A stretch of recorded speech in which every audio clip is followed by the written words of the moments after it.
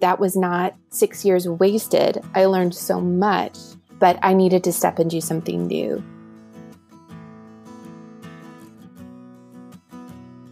Welcome to Queries, Qualms, and Quirks, the weekly podcast that asks published authors to share their successful query letter and discuss their journey from first spark to day of publication. I am your host, Sarah Nicholas. Today I'm talking to middle grade author Sarah McGuire.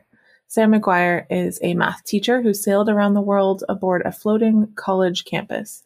She writes fairy tales and fun fantasy and would love to open a wardrobe and stumble into another world. She wishes Florida had mountains, but she lives there anyways with her husband and their family. So please welcome Sarah to the show. Hello. Hello. Thank you for having me. This is the first podcast I've ever done, so I'm kind of excited. Oh, exciting. Yes. Nervous, like I'm going to mess something up and like your whole podcast series will crash or something because of me. Oh my gosh, no. No, I'm trying to make it pretty foolproof for guests. So we're going to start by going all the way back to the beginning. When did you first start getting interested in writing? And then how long did it take from then before you started getting serious about pursuing publication? For me, the moment when I became interested in writing is, oh my goodness, I don't even remember the year. It would have been before 2000, but I'm currently a teacher. But before teaching, in this sort of 9-year gap between high school and college for me, I owned a cleaning business, which sounds glamorous, but it just means that you clean the public bathrooms and you do the paperwork. So it's not like so I actually cleaned a Barnes & Noble. For a younger sister, I was trying to write this story that I had begun telling her. And so that's kind of when I became interested in writing. And then there was a very clear moment a couple years after that when I realized the kind of writing I was doing was different from writing to get published, and then deciding that, okay, we're gonna try this. And writing to get published, I don't think I thought about writing to get published until 2006. But yes, I remember these moments of thinking, okay, I'm enjoying this concept of storytelling, and then realizing I had so much more to go, and then wanting to get published. Awesome. So can you tell me a little bit more about the moment that you realized that you wanted to be a published author?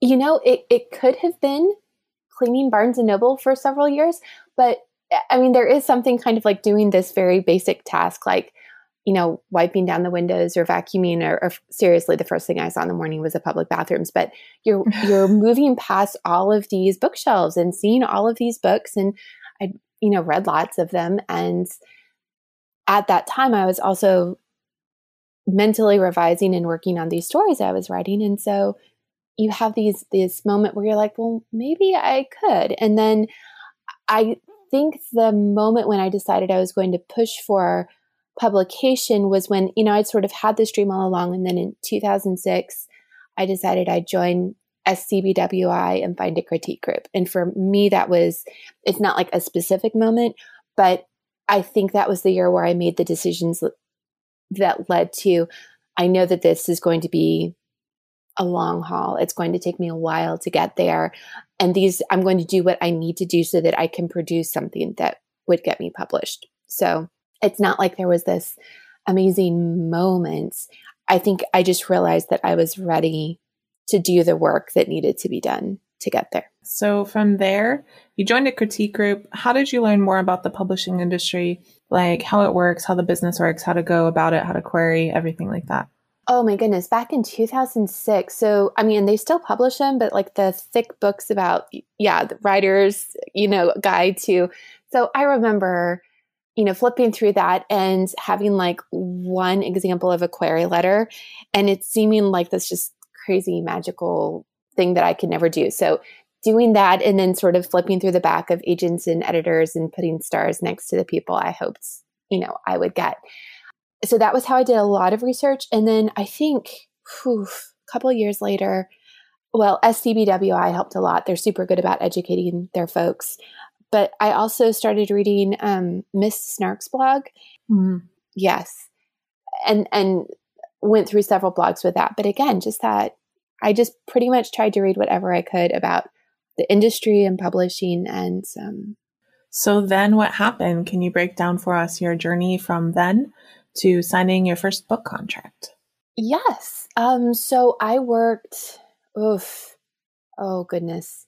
So you always have those things that you're thinking, oh my goodness, I tried that. So I had taken this like little kid story that I had written for my sister over and over again, and it maybe was like 2,500 words, and had sent it to be critiqued at an SCBWI conference. And it was Emma Dryden, I think, who was very kind, incredibly kind in her response about how this would not be work. And I remember thinking, understanding that her comment that it was way too big for a picture book. And I realized this was a fairy tale retelling. It would work as a picture book. So I'm like, I'll make it a novel. So I spent 6 years making that a novel, a rather bad novel that I learned on for 6 years. My first critique group that I met through SCBWI, I remember being pretty proud of it. And wordcraft has always come easily to me. Telling a good story with that is not as good, or is not as intrinsic a talent of mine. So I remember feeling pretty good about myself, and then turning these first pages into this critique group, meeting them for the first time. And one of the women being like, I know that we're supposed to care about this girl, but I really don't. Like, she's the main character, right? And I was like, yes. And she's like, I don't care what happens to her. And so, I had to learn so much. So I spent 6 years on that novel, and also did the Nevada SCBWI mentorship program with Ellen Hopkins. She wasn't my mentor, but she pretty much worked to create that program. Did that, ran that novel through it. Emma Dryden was actually there, so it was fun to go back to her and say, thank you so much for rejecting me with this background, and it made me revise and got me here. But even after all of that, it still wasn't publishable. And so I remember in 2012 thinking, I need to start something new, and being kind of horrified at that, because you've spent 6 years working on something. Revision is always easier for me. And so to step away from revision and to kind of admit to myself that I couldn't revise my way out of this sort of mess I had made. And not that that was a bad thing. It's just, I think I wrote that novel as I was learning, and I had baked in so many things into the plot and into character development that I wasn't skilled enough to untangle, that I needed to write something new. I love that you're talking about this, because it happens to so many writers, and it's not something that we tend to openly talk about because it feels like a little embarrassing.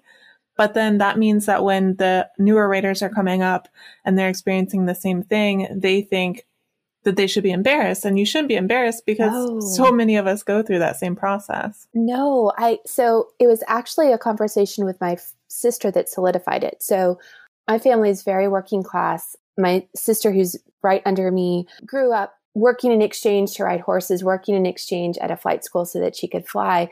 And then at like 20 something decided she wanted to sing opera. So like the only opera we knew was like Kill the Wabbit. Like that was it. So she started receiving classical training, won a scholarship to a university, and was doing that. And I remember talking to her about how she was giving a recital and she was not going to sing songs from 2 years earlier because she couldn't sing those songs without reverting back to the incorrect technique that she'd learned with those songs. And that every time she went back to those songs, her technique was wrong. And it was a light bulb for me, because I realized that was what my entire first novel was. The technique was wrong. It's not 6 years of time lost. I don't view it that way at all. I learned so much. But again, there were so many things kind of baked into that novel that I couldn't fix. Or as soon as I went back to that story, I went back to those bad decisions. Makes it sound like an addiction or something. But I went back to that. And so the only way I could get better was to step out and start over completely. And so that's what that new novel was. So I'm so glad you mentioned that, because it's so important. That was not 6 years wasted. I learned so much, but I needed to step and do something new. And so, yeah, I wrote this. I was at a workshop, and I'm a huge fan of workshops, especially if you've had contact with a workshop leader that you connect with. And connect can be so, it just means they talk about story in a way that you understand, that makes your writing better. And so I had a workshop at Highlights that I'd gotten a scholarship to, and wrote a rough draft of my story over a summer, because again, I'm a teacher. And then that was Valiant, and that was the story that became my debut novel. So I think I wrote that summer of 2012. I had feedback on that manuscript by September of 2012, revised until February of 2013 when I sent it out, and then had an agent a few months later.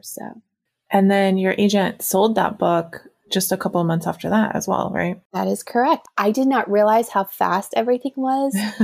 Anytime you finally get to the point where you're sending your work out, it's going to seem horribly slow. Like, unless they are responding within 30 seconds to your emails, it's going to feel like forever. So it felt long. There's a whole lot of refreshing email, but yes, it was pretty quick. So yeah, so you got an agent, you got a book deal, and then everything was rosy after that, right? Oh, it was fabulous. A straight shot to the big time. I had a fabulous experience working with my editor. I loved working with her, love her dearly still. And let's see, I think it was January of 2015. So we had done multiple revisions, I think probably 2 major revisions. We were getting ready to do page proofs. I'm at work and I get an email from my editor, Allison. She's like, "Can we talk?" And my naive self, I wasn't super aware of what was going on in publishing at the time, but I knew there was like a big award in January. And I was like, what if I won it? Well, my book wasn't out and I was hoping I'd won the Newbery. I mean, like, I can't even. I'm not ashamed of having put a novel away, but I am a little ashamed of hoping that this was that call. Anyway, so she asked if we could talk before school. And as soon as she answered, I called her. As soon as she answered, I knew something was wrong. And she told me that the publisher I was with, Egmont USA, was closing and that she had to pack her desk in 2 weeks. And so we had 2 weeks to get this book rolled out. While they were going to do everything they could to help the release, it was going to be very different from what we had anticipated. So that was my debut novel. And so I remember not really having time to absorb that because I had a class starting in 5 minutes. And so Algebra 2 or something like that. Oh. It was, I think, 3 days later that I kind of processed everything that was going on. And I was at work meeting with an administrator about something stupid. And I realized I'd made a mistake and I started crying. And I'm one of those people, I'm so good. Like, I can put a pin in it for however long because I don't ever want my classes to know that something's going wrong. But when I finally get to the point of crying, I can't stop. And so I remember I'd been looking down at these notes and kind of pulling them closer and closer to my face until I was like kind of peeking over these pages, trying to pretend like I wasn't crying. And this administrator looking at me like, we're just talking about like how this was just a day late and I just need you to decide. I was like, I am so sorry. But I remember, I think the main thing that I wanted was something to do. And so there were, I don't even remember the number of us, although I remember many of the names, 9 or 10 authors with Egmont USA who our books were going to be published still kind of parentless. And so we kind of banded together to create Egmont's Last List and have some sort of publicity or awareness for us as we went out. So, or as our books were released. So yes, that was, the straight shot to the big time that I experienced. So it was trial by fire, but also I think I was also amazed at, 2 things struck me. One was that it's really easy to feel sorry for yourself, but I had friends who had signed with Egmont USA who had it worse. So there was somebody who had signed with them who even had the advanced reader copy, and then everything was given back. It wasn't going to get published. So folks who thought they were safe, who no longer had a chance to get their book out, had to start all over again. All of the wonderful folks I'd worked there with were jobless and trying to find jobs. And the other thing that stood out to me, though, was just the ridiculous generosity of people in the publishing industry, because I had folks that I'd run into at a random conference, reaching out, checking to see how I was doing, to see if there was anything that they could do to help. And when a lot of us authors who'd kind of been dealing with this were talking, we thought maybe we can give people something to do to help. If we create this sort of group, then maybe they would be willing to talk about us, when our books are released and we don't have, a publisher pushing it through the way we would have before. That whole experience was something else, but it was kind of nice in the sense that, you know, if you can survive that, you can survive anything. Mm-hmm. And then at the same time, I mean, there was the downside of not having fabulous sales numbers and being like, you know, I did everything I could, but we survived, had other books. So it's all good. It is time. Can you read that successful query letter for us? I can. Yes. I was about to say this is a version, and I had kind of weird querying experience as well. My experience was I had sent in my first pages of this manuscript as I was working at it to conferences to have different agents look at it. So I had met with this agent. She had been intrigued with it and had asked me to send it to her when it was ready. And I think I sent it to her almost 10 months after she asked for it. But this is the email I sent to her. And then I also had a query that I pasted into the website of the agent that I ended up going with. But this is the version of the letter. So, hello, here it is. I've been revising till I'm cross-eyed, but I hope this will do. I'm going to paste a quick pitch based on your feedback so that you have an idea of the story. So when Savil's father drags her to Regan, she hopes she will finally find work and that she'll be free of him. She never expected that he'd fall ill or that she'd have to dress as his apprentice to keep them alive. But when Savil encounters two scouts from an approaching army of giants and outwits them, she finds herself thrown into the middle of a possible war. Regan's timid king is so desperate to find someone to stand between him and giants that he declares Savil a champion and the future husband of Princess Lissa. An hour later, the king discovers that Savil is a girl. A week later, they learned that Savil's encounter with the giants has only strengthened the army's resolve to conquer their city. Determined to save those she loves, Savil works with Lord Ferris, the assistant to a deposed advisor. She discovers that the key to saving Regan lies in the giants' distant past and in claiming the title she never wanted, the brave tailor, the champion of Regan. So that was the query letter I sent, written with that agent's help, because frankly, the one that I had posted with like the pages for critique was wretched. Not that that's an amazing query, but it was better than the first versions of it. Thank you for sharing. For anyone who wants to read it, the link is available in the show notes, so you can read a copy of that. All right, now it is time for the quick round. I call it author DNA. Okay. Just like classification, so we put writers in. So just give a quick answer for each of these questions. Okay. Are you a pantser or a plotter? I'm really kind of both. Because I do retellings, I have to hit certain plot points, but I also like to pants between some of those major plot points. Do you tend to be an overwriter or an underwriter? Early drafts, I underwrite. Later drafts, I overwrite. And I wish I could find a perfect mix between the two, but I can't. Do you tend to write better in the morning or at nighttime? Oh, nights.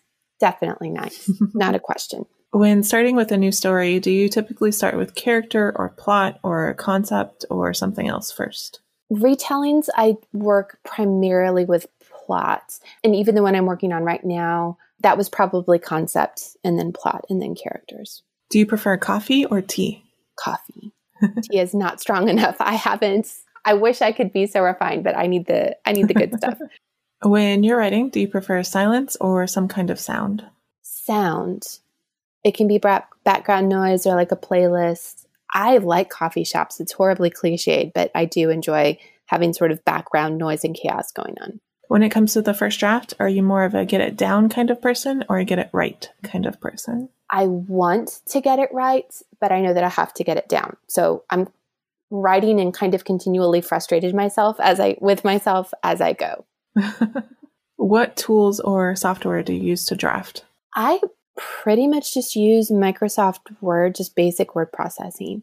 I do have ugly notebooks that I fill with a lot of thoughts. I can't write in pretty notebooks because then I feel insecure that what I'm putting in them isn't good enough for the pretty notebook. So I need kind of like crappy notebooks, and I just will scribble all kinds of thoughts, but I'll draft in Word.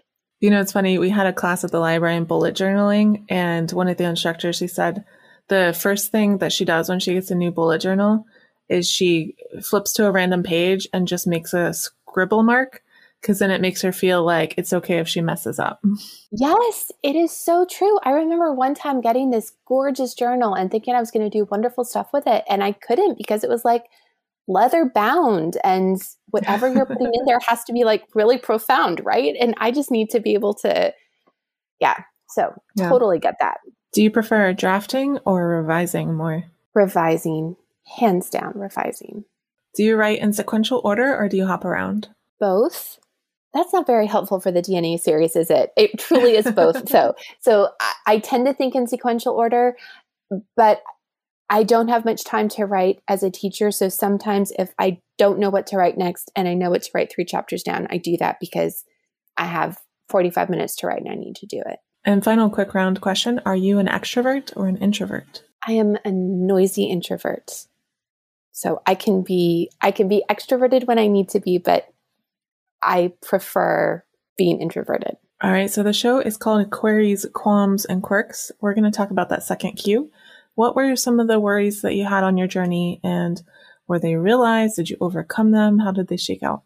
I think my biggest worry was just that I wouldn't get published. Like, you would put all this work in and that you wouldn't get a book. So I suppose that wasn't realized, although having, again, like the publisher kind of folding afterwards was pretty close to my biggest worry.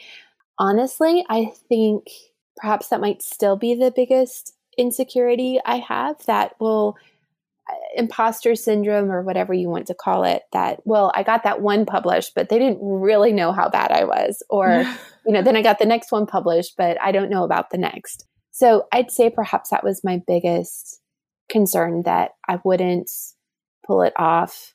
And I suppose underneath that, well, there's a bit of hubris in this, I suppose. I'll see people who get so big that they stop being able to process feedback, critical feedback from other people. Mm. And I suppose that's the other thing I worry about. The hubris is that I would ever get that big. But then the concern with that is that, at some point in time, you'd hit a place creatively where you just won't take any feedback from people. And that frightens me. So. Yeah, that's a good one. That's when you tell your closest writing friends, like, if I ever act like this, make sure to slap me. And you walk a fine line with that as a writer, because it takes a certain amount of hubris and confidence to write freely. I mean, I love reading somebody use prose as confidence, and who has that ability to just be like, walk with me. I have a story. You want to hear it, walk with me. And there's an incredible amount of confidence with that. So to have confidence at the right time, humility at the right time, I feel like that's a line we constantly write. And if you're humble when you shouldn't be, or if there are times when you really need to stick to your guns as far as your vision for a story or for a character.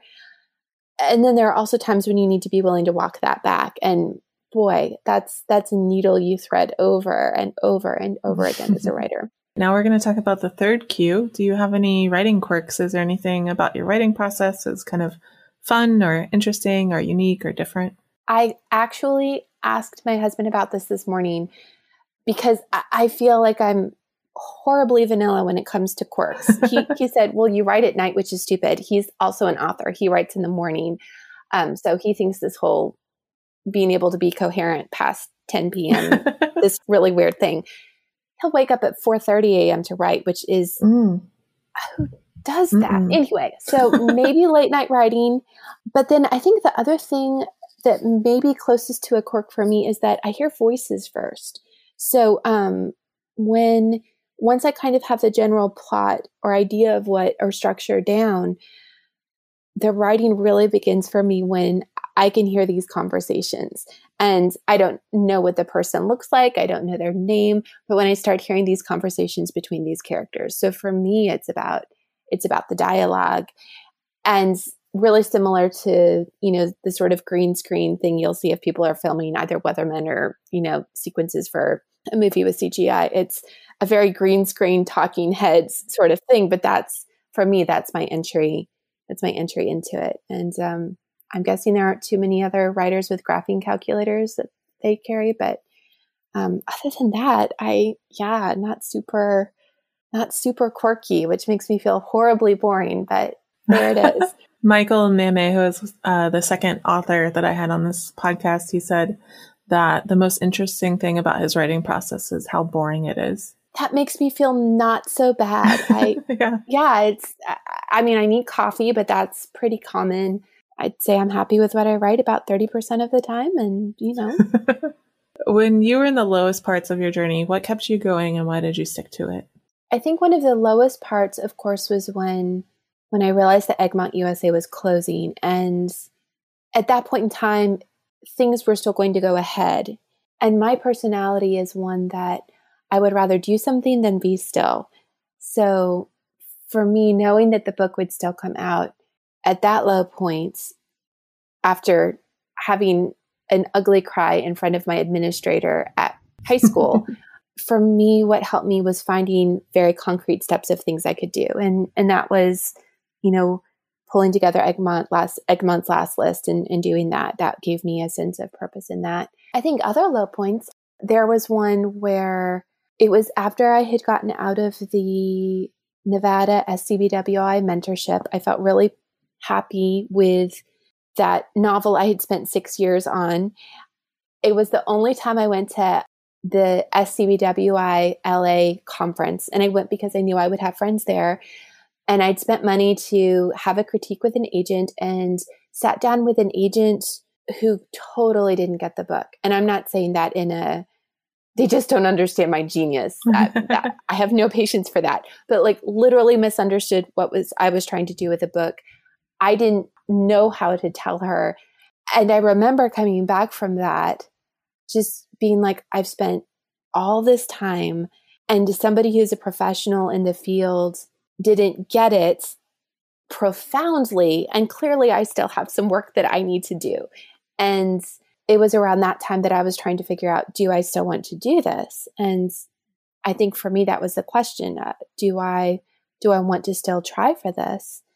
And I knew that I did, but to me, it boiled down to, is it something I still want to do? And I think that is a legitimate question to ask, because there are times when you write for yourself, and that's a really good thing. And if you're writing for yourself, you don't need necessarily to be published, just that those are two very different things. And there's pleasure and catharsis and so much that can happen when you write for yourself. And so for me, it was reevaluating, is it important to just get better at this, or do you want to still try to be published? And that's another really hard dream to deal with, because it's a dream that you don't ultimately have control over if you're trying to be traditionally published.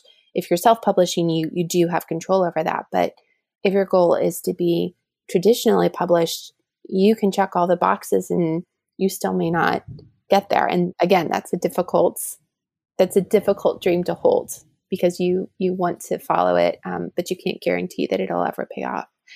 So for me, it was, do I still care enough about this to risk rejection or failing? And I did.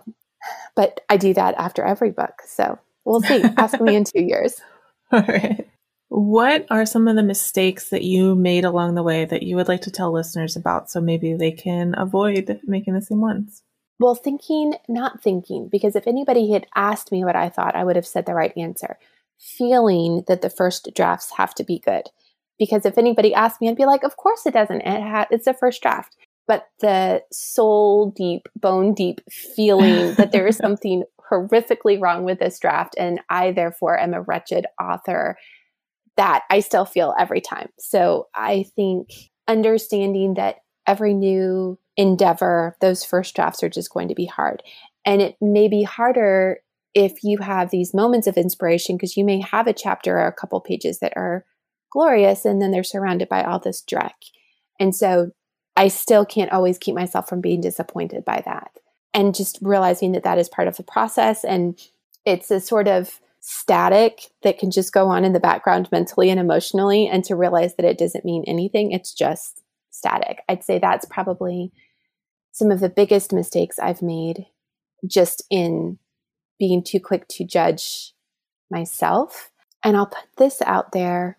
One mistake I didn't make, and I hope I don't ever make, was just being nice to people. There was one unfortunate incident in an elevator that I'll tell you about later, but it takes so little effort to be kind to people. And I think I was so aware of that when Egmont USA came and everyone started coming in. how small a community is. So this community is. So I would say one of the biggest mistakes you can make outside of what you do as a writer and with your craft would to ever just be rude or unkind to folks. And I'm not talking about being direct. There's a difference with that. But people have long memories. And to the extent that you can treat other people as humans in whatever form you meet them, that goes a long way. And that's to this point, and I hope I don't jinx it by saying that that's one mistake I haven't made so far. Not to say that there's not room for that, but so. Yeah, I teach a class on networking, and I always say, like, even if you are not a particularly kind person and you're not just being kind to be kind, you never know what a person is going to become. You never know the person that you're rude to, what position they're going to be in later. So even if you can't be kind, just be kind for your own sake. Yes, it's so true. And, again, there was a 9-year period between when I graduated high school and started college, and I was a cleaner, like literally, a cleaner. And it's funny how if you're doing manual work, people don't make eye contact with you. So if you're pushing a mop or a vacuum, people don't tend to make eye contact with you. And then I also waited tables, and you encounter in those positions so much casual rudeness, or just that sort of, if someone's having a bad day, it sloughs off on you. And it made me so aware of what I didn't want to be. And yes, if you cannot be a good human for being a good human's sake, at least be selfish enough to keep your stuff to yourself in this industry. Can you share with listeners one of the most important lessons you learned on your journey to publication? I would say be kind to people, yes. I think another is, I remember being about 3-4 years into crit groups or going to like local conferences or workshops. And one of the things that I love that I did is I tried to implement every single bit of feedback that I was given. And I always would do it in a separate file so that I never had that fear of destroying what I had. So to me, one of the best habits I cultivated was that, sure, why not? It's literally just words on a page. I can go back to what I had. So that sort of abandon of, I'm going to try anything somebody suggests. And at the same time, what I really appreciated was 3 or 4 years into the process, becoming much more aware of the sort of feedback that worked. So building that own sense of, I'm pretty sure this is going to work. And then even sort of a notch up above that, if we're talking about the sort of metacognition of that, beginning to realize the sorts of teachers who helped me. Because I can list, workshop leaders or folks who've written books about writing who have helped a ton of people, but didn't make my writing better. And so I can mentally acknowledge the fact that, yes, they know what they're talking about. And yes, I can list 5 friends that they helped, but they didn't help me. And for a normal person who was sort of hoarding my funds to, spend money on this conference or this workshop, it was super important for me to begin honing in on, this person might be the bigger name, but this person is the one who talks about writing or revision or character development in a way that I get. And so this is where I'm going to put my money. So have that abandon, that willingness to try everything. But as you're trying everything, pay special attention to the sort of feedback that works. And within critique groups, it's knowing even that if this friend gives this bit of advice, it could be helpful, and it may not be helpful in this sense. So this is my critique group in Virginia when I lived there. But for Valiant, there was a woman in the group who was dead on whenever it came to any sort of emotional resonance in a scene. So if there was any amount of emotional integrity or strength, she could put her finger on it. And if she told you it was lacking, I learned that I needed to listen. She also hated fantasy.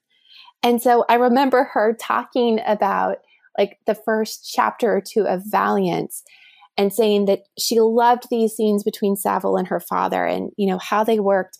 And so I knew I had done it well. And then she looked at me and she's like, do you really think you're going to need the giants? And I'm like, Steph, it's about the giants. So yeah, at that walking that line of knowing this is the feedback I'm going to listen to, and anything typically that she said, or many of the things she said about fantasy, I ignored. But I also knew the parts of her feedback that I really needed to listen to. So again, just pay attention to over time what kind of feedback and from whom works best for you. So it's great advice. Yeah, I had a similar experience where someone in a critique group asked me to explain what a mage was. And I was like, oh, this is not your genre. Oh, I love that.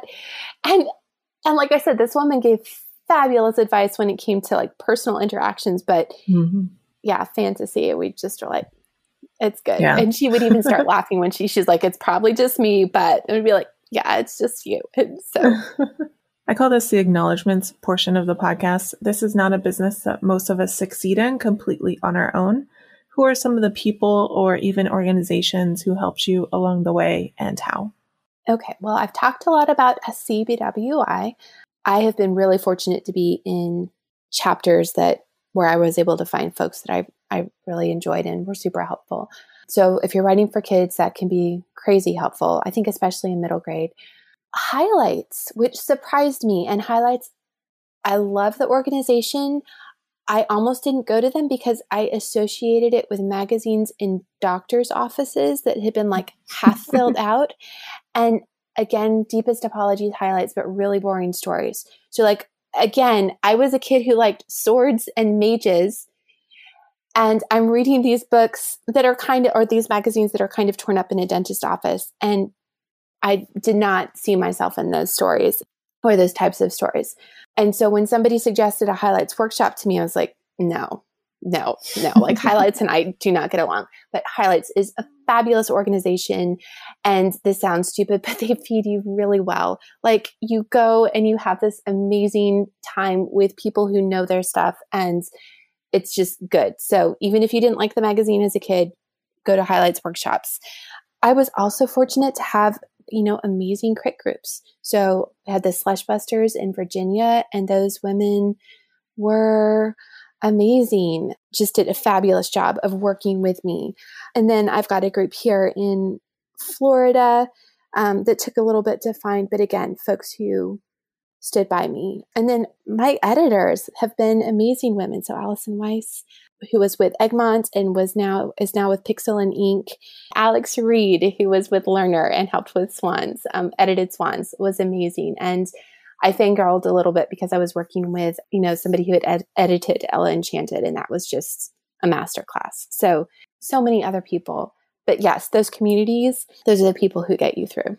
And I'm a little curious, your husband is also a writer. Did you meet through writing, or did that kind of just like happen? We did. Honestly, it sounds like a stupid Hallmark movie. So Lauren Oberweger here in Florida, Fred had a couple workshops with Lauren and loved it. So he knew that she had the breakout novel intensives that she did with Donald Moss. And so he had applied for the scholarship to their conference in 2015. And I'd had some friends who had gone to that conference and had loved it. And so being a public school teacher, also applied for the scholarship and was super excited because that year it lined up with spring break. And we both won scholarships and went there. And Aww. I know, right? Like, again, it's a freaking Hallmark movie. And any woman who writes for children, at least, understands that the odds, if you're straight, the odds are not in your favor as far as meeting someone. So I had not ever expected to meet a guy at a writing conference. And then I met a guy at a writing conference. So we had a week together. We were in Oregon and then dated long distance between Virginia and Florida. And then I had an opportunity to work as a tutor on a semester at Sea Voyage. So then I literally went around the world, first part of 2016, and then I moved to Florida. So yes, it sounds, like I said, ridiculously cliched, but yes, we met at a writing conference. Awesome. Mm-hmm. Can you tell us about your latest book, Flight of Swans? So Flight of Swans is a retelling of a fairy tale that was either by the Grimm brothers or Hans Christian Andersen about a girl whose older brother princes are turned into swans through an enchantment, and it is up to her to save them. And so I did a retelling of that. I always tell a story either because there are parts of it that I like or parts that I want to fix. And the part that I loved about the story is that you have a girl doing the saving. And the part that I wanted to fix is that somehow these dudes who had written a story about a girl doing the saving still managed to give her precious little agency and a really rotten love interest. And so I had so much fun writing a story where the girl did the saving, where she had not just endurance, but agency, and where she ended up with a guy she deserved, because the one in the original tales is just trash. So that was the story I wrote. Well, Sarah, thank you so much for coming on the show. Thank you for having me. Yeah, of course. This has been a fabulous first podcast experience. And excellent. As long as you have, it continues after me and I didn't, trash the whole thing, then we'll be good. I've joked for a while that I want to do a podcast where I interview only Sarahs who work in publishing. There are a lot. There are so many. It was weird though, emailing back and forth with you, be like, "Hey, Sarah." Yeah. Uh-huh. Thank you so much for listening to this episode of Queries, Qualms, and Quirks. You can find the text of Sarah's query in the show notes, along with links to find out more about her and her books. If you enjoyed the show, I'd really appreciate if you'd help me find new listeners by leaving a review on Apple Podcasts or Podchaser, telling your friends, or sharing this episode on social media. If you're interested in supporting the show, go to patreon.com/pubtalklive. And if you're a published author interested in being a guest on the show, please click on the home base link in the description or go to sarahnicholas.com and click on the podcast logo in the sidebar. That's Sarah with an H and Nicholas with no H. Thank you so much for listening, and we'll see you next time.